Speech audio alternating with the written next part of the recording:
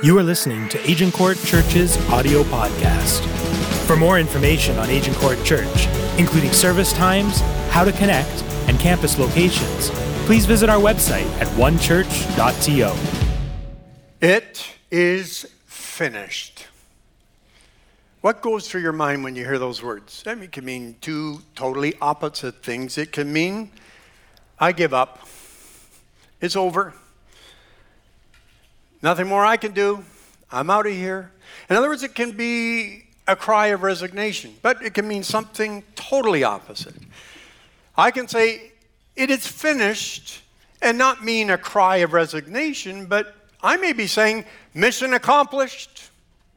Like when a project is finally finished, or a big debt is finally paid off, or you finally reach the destination, it's finished. In that case, it wouldn't be a cry of resignation. It will be a declaration of completion. And in Genesis, the very first book of the Bible, you see God making a declaration of completion. How many remember when scientists said that our Milky Way was the entire known universe? We're putting the lights down so we won't see you put your hand up and we'll know how old you are. After Hubble's discovery in 1929, astronomers realized that our galaxy was not the only one.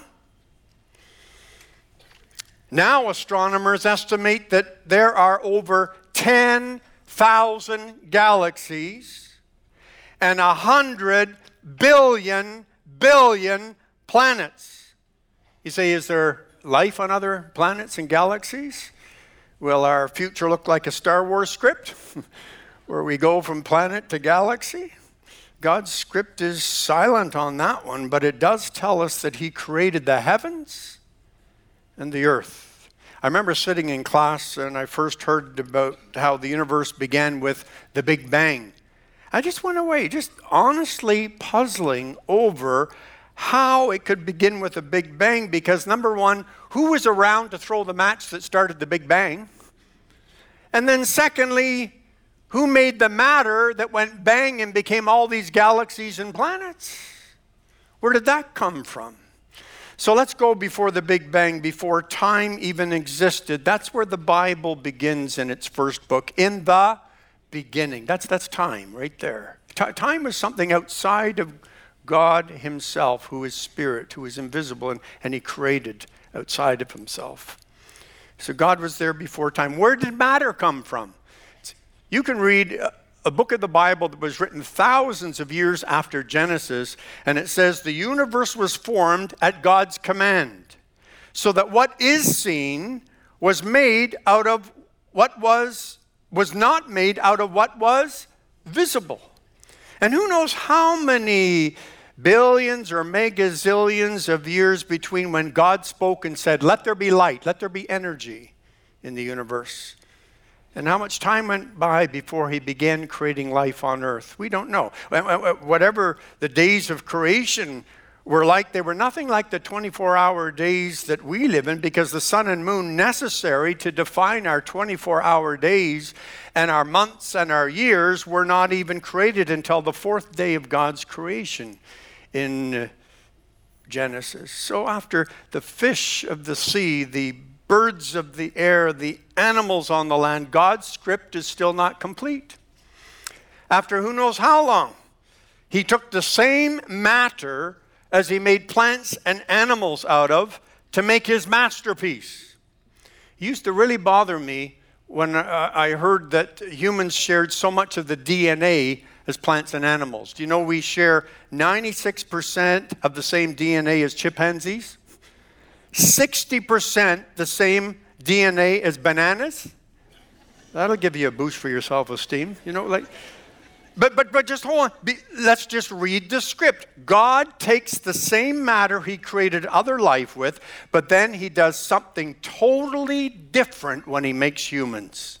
Then the Lord God formed man from the dust of the ground and breathed into his nostrils the breath of life, and man became a living being.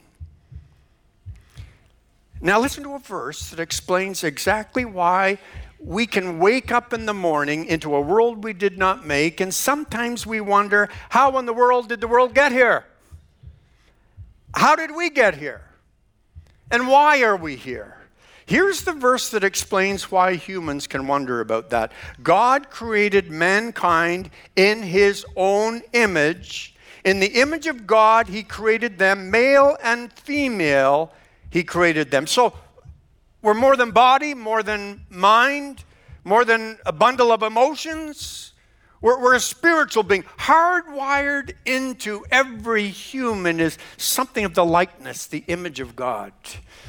French philosopher Pierre Chardin said it this way: we are not human beings having a spiritual experience.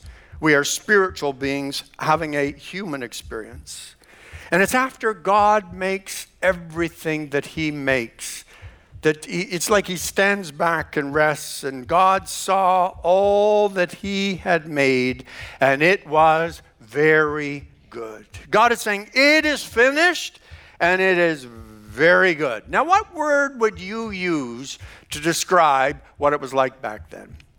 In the beginning, when God just made everything perfect and humans were there with this closeness to God. If you had to use one word to describe paradise, what would it be? Now, I've had a head start on you. And so I've got some words that I use. You know, it was life. It was love. It was peace. It was joy. Can you imagine being there in the beginning? It was trust, truth, justice, and goodness. Oh man, it was security, purity, beauty, creativity. There was abundance, there was future, there was closeness to God. It was paradise. Can you imagine living just one day in that kind of situation? Well, they lived in it every day. It was just an everyday experience for our first ancestors to live in that. Every day they had that physically, mentally, spiritually, environmentally. We had it all. When God writes the script, how many know he creates a world that is very good? It's paradise. So have you looked around recently? How many know something has happened? Something has happened. Whatever happened to paradise? Who flipped the script? Well, the first book in the Bible tells us what happened. It says that God gave the first humans on the planet options.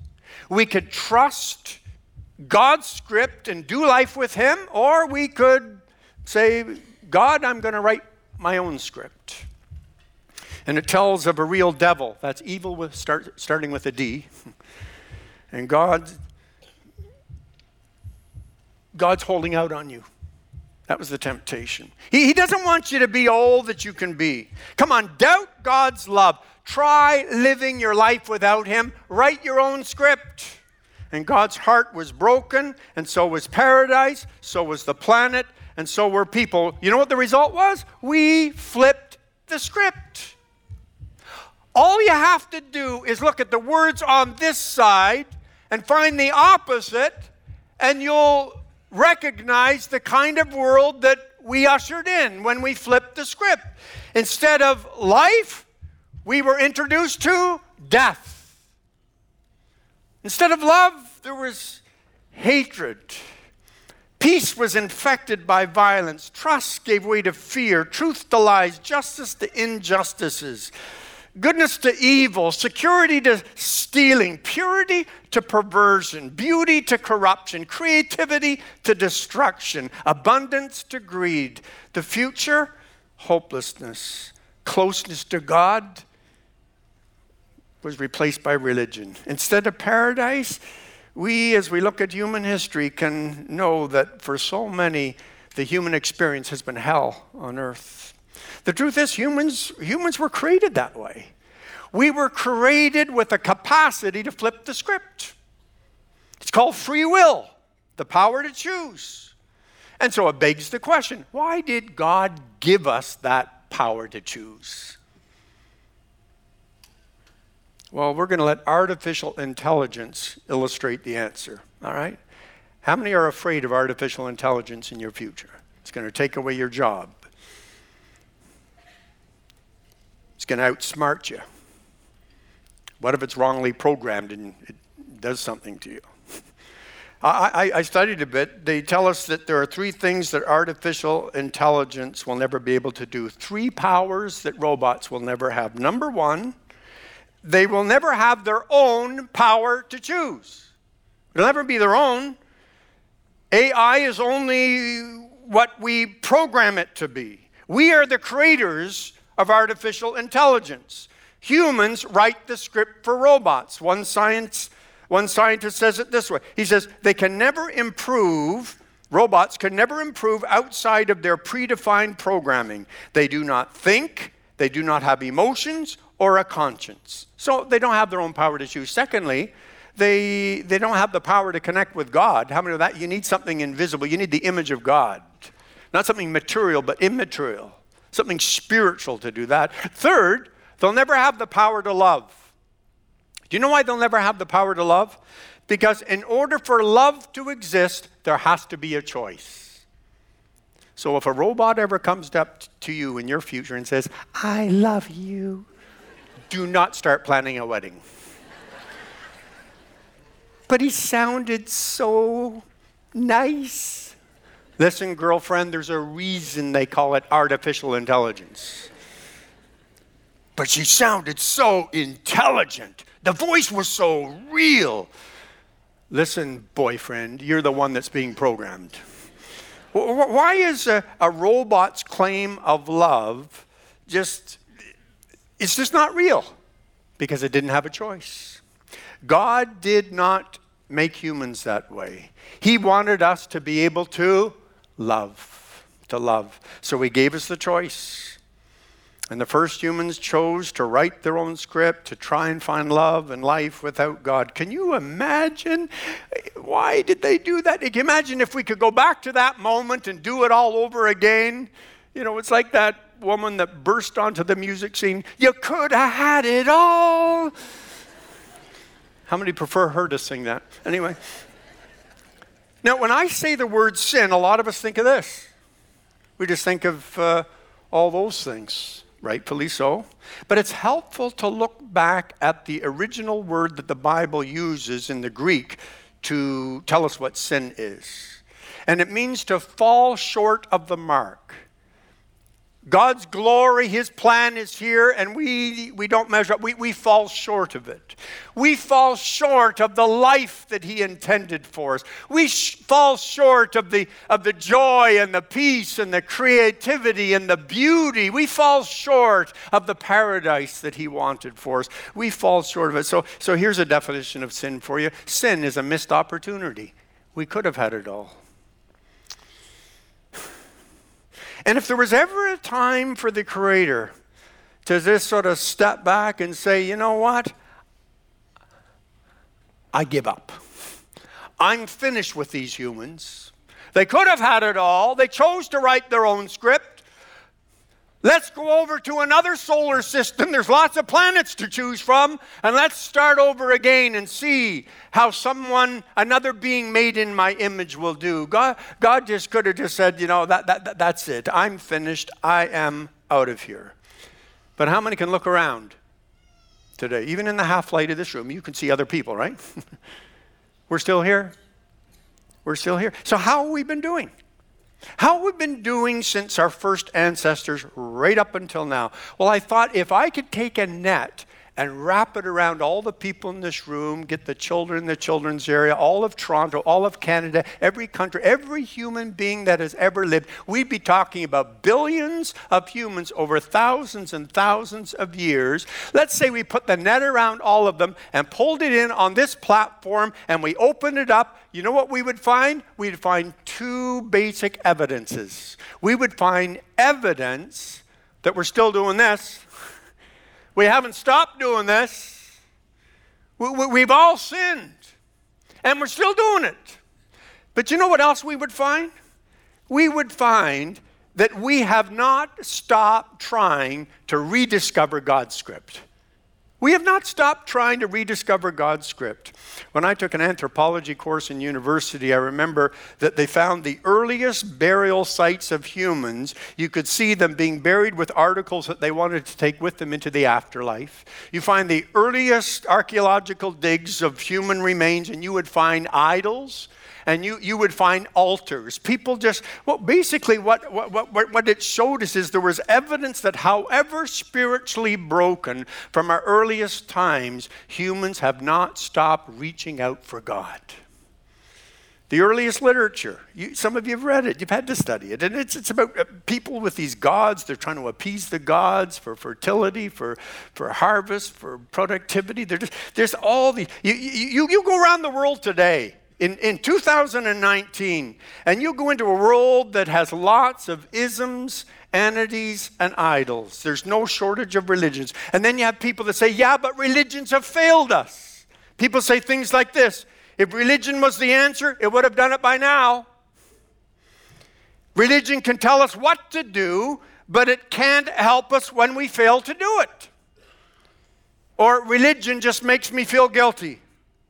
And some look at that whole net and everything inside it. They see what happened throughout human history, and they say some of the worst sin done in the history of the human race was done in the name of religion. Yet here we are, 2019, humans on the planet still longing, still reaching out. Is there spirituality? C.S. Lewis, my favorite writer, he says, human history is the long, terrible story of man trying to find something other than God which will make him happy. Which explains why you in this room can be the most religious devotee, and you can win the lottery every month. You can go on vacation every week, have a billion followers on Twitter and 2 billion friends on Facebook, and you'll still be longing for meaning, for purpose, for joy, for peace, for fulfillment in your soul. Why?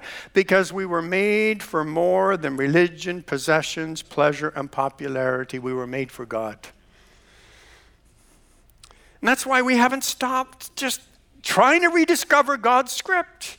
It's like humans can't help themselves. They can't stop trying to retrieve what has been lost. Someone said it this way. They said, there's enough beauty in creation to get us wondering where the rest of it is. We know there's more. We're still longing for paradise. And so, and you pull that net in and you look at our generation's contribution to human history, and you'll see that, listen, we're still unsuccessful at getting rid of what will destroy us. And secondly, we're still unsuccessful at regaining a paradise that we cannot stop longing for. Someone said it's like getting rid of sin in the human race is like trying to squeeze air out of a balloon. You just squeeze it out of this part and it pops up somewhere else. Our 2.5-year-old grandson was with my wife and I for lunch recently, and we were talking about this lady that we could help, and I said, well, what about inviting her out to Ladies' Time Out? That's a midweek program for women that our church has here at this campus. And I said, what about Ladies' Time Out? And immediately, well, you see, in his 2.5 years of life, Time Out was not a women's program at the church. And so he says, Poppy, ladies have time out? He couldn't believe you could grow up and still need time out, you know? And I tried to explain, no, it's not that kind of time out. They go and they have friends and they have fun and that. He just looked at me puzzled. He says, were the ladies bad? We all fall short of what God intended for us. We all flip God's script. Different ways, but we all do it. So how does the flipped script end for humans? We live and then we die. It ends in death, right? The Bible's clear enough. The outcome of sin is death. George Bernard Shaw wrote, he said, the statistics about death are very impressive. 1 out of every 1 dies. Someone said that human life has 7 stages: spills, drills, thrills, bills, ills, pills, then wills. Then it's finished. And it would be finished. It would be finished with death. Except that while we've been trying unsuccessfully to get rid of sin and regain paradise, you know what God's been doing? He began writing his second chance script. He started to describe it to our first ancestors that kicked themselves out of paradise to write their own script. And he told them, someday there is a child that is going to be born of the woman who will terminally crush the devil that lied to you about me. And then God's second chance script continues over thousands of years as God covenants with Abram. He says, through your descendants, all people of the world are going to be blessed someday. And God's script continues when he calls Moses to lead that very nation into the land where it's all going to happen, along with giving him instructions for Passover, where only the high priest could go into the most holy place, and only on one day of year, because people had sinned and God was holy. And you couldn't just mess up God's holy. And then innocent lambs were sacrificed in order to sort of temporarily pay the debt for the sin of humans. And then the prophets continued the script. The Messiah is coming. Micah says he'll be born in Bethlehem. The prophet Isaiah, 700 years before Jesus Christ was crucified on Calvary's cross, said this: he will be led as a lamb to the slaughter, pierced for our rebellion, crushed for our sins. All of us, like sheep, have strayed away. We have left God's script, his paths, to follow our own. Yet the Lord has laid on him the sins of us all. And then all that God has promised over these thousands of years to the prophets, to our first ancestors, to Abraham, it all comes to fulfillment right on script when God so loved the world that he gave his one and only Son. And he was born in Bethlehem, just like the prophets had said. And John the Baptist, in introducing Jesus publicly, uses the words from Isaiah to say, here's your Messiah. Look, the Lamb of God. 3 years later, it's all still going according to script. And on the first Good Friday in Jerusalem, you see Jesus meeting with his disciples and saying, this bread, we're going to have communion in a few moments. And just when you receive the emblems, just retain them until everyone has received. They'll be served to us during a song. But the bread represents what? His body. He says, this is my body. And then the cup represents his blood, his shed blood. He says, remember. And then just as Isaiah said, Jesus was led as a lamb to the slaughter. He was pierced and he was crushed. God's innocent Son was crucified on Calvary's cross. And his last words pretty well sum it all up. It is finished. His heart stops. Eyewitnesses said he breathed his last. Some followers that had not run away for their own lives take Jesus' body from the cross and, exactly as prophesied hundreds of years before, bury it in a rich man's tomb, Joseph of Arimathea. Jesus was dead. He's buried. It couldn't be more over. It really was finished. I mean, come on, a dead Messiah offers no hope. For them, it is finished meant only one thing. It was a cry of resignation. And the only victory party, Pastor Jonathan, that Friday was the one where the powers of evil could gather and say, yeah, it's finished, all right. We finished off God's Messiah. And we destroyed God's script for human beings yet once again. Not so fast. Not so fast. Let's just follow the script recorded by the eyewitnesses. They record, interestingly, that Jesus shouted his last words. Shouted. John, who was right there with Jesus' mother Mary, records in the original Aramaic Greek that those words were actually tetelestai. Tetelestai, he shouts. It is finished. Why is Jesus shouting, it is finished? And then the three other gospel writers, Matthew, Mark, and Luke, they all report when Jesus cried out with a loud voice, he yielded up his spirit, and at that moment the curtain of the temple was torn in two from top to bottom. Remember that curtain in the temple on Passover, Yom Kippur? They go in there on that one day of the year to offer sacrifices so that the people could be forgiven.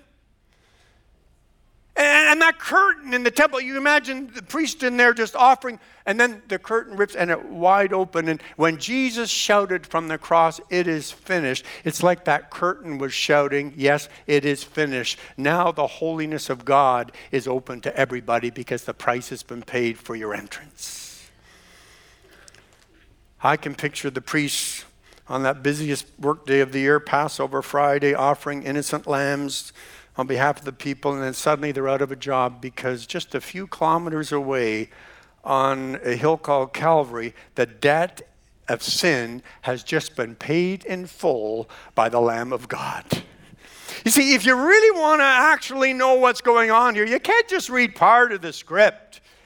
You can't just read this much and then not let God finish his sentences that he has in the script. It'd be much like when Napoleon, taking over Europe, was about to invade England, and the armies of Napoleon were up against the armies of Wellington, and the people in England were awaiting news of the outcome of the battle, not knowing that would determine their fate. And when he didn't send an email, he used a light flashing. And off Wellington's boat, there came the flashing signal that was received at Winchester's Cathedral in London. And two words came across before the fog rolled in. Here were the two words, Wellington defeated. And it began to signal that message all over Europe until the fog lifted and they saw the rest of the sentence, Wellington defeated the enemy. So let John the Baptist finish his sentence. He says, behold the Lamb of God who takes away the sin of the world. Let Isaiah finish his sentence. He was pierced for our sins. He was crushed for our sins. Let Jesus finish his sentence at communion time that he initiated with his followers. This is my body that is broken for you. This cup represents my blood so that you can be forgiven of all of your sins. Yes, Jesus died, but don't stop there. How many know Jesus died for our sins? Jesus died so our sins could be completely forgiven. Yes, I can say today, my sin, oh, the bliss of this glorious thought, my sin not in part, but all of it, the whole, is nailed to the cross, and I bear it no more. Praise the Lord, oh my soul. Oh, listen to this. He who spoke those words at the time of creation and said, let there be light, speaks from the cross of Calvary and says, when he spoke at creation, he said, let there be, and there were billions of planets that appeared. But when Jesus speaks on the cross and he speaks these words, it is finished, how many are thankful that 100 billion failures disappeared? Hallelujah. Hallelujah. Oh, because when Jesus shouts, it is finished, it was not a whimper of defeat. It was a shout of victory. Jesus was not saying, I'm done. He is announcing, enemy defeated. Jesus is not saying it's over. He's saying, humans, you have a second chance. Jesus is not saying, I give up. He's saying, mission accomplished. For our Jesus, it is finished was not a cry of resignation. It was a declaration of completion. Because when Jesus shouted, it is finished. Let me show you what got finished. All of this lost its power. All of this was finished. Jesus flipped that script to get us back on a script that God has originally intended for every one of us. And in hell, I'll tell you what happens in hell. The party is finished. The party is finished. Listen to me now. The very powers of evil that facilitated the introduction of death to the human experience are now the ones with the expiry date.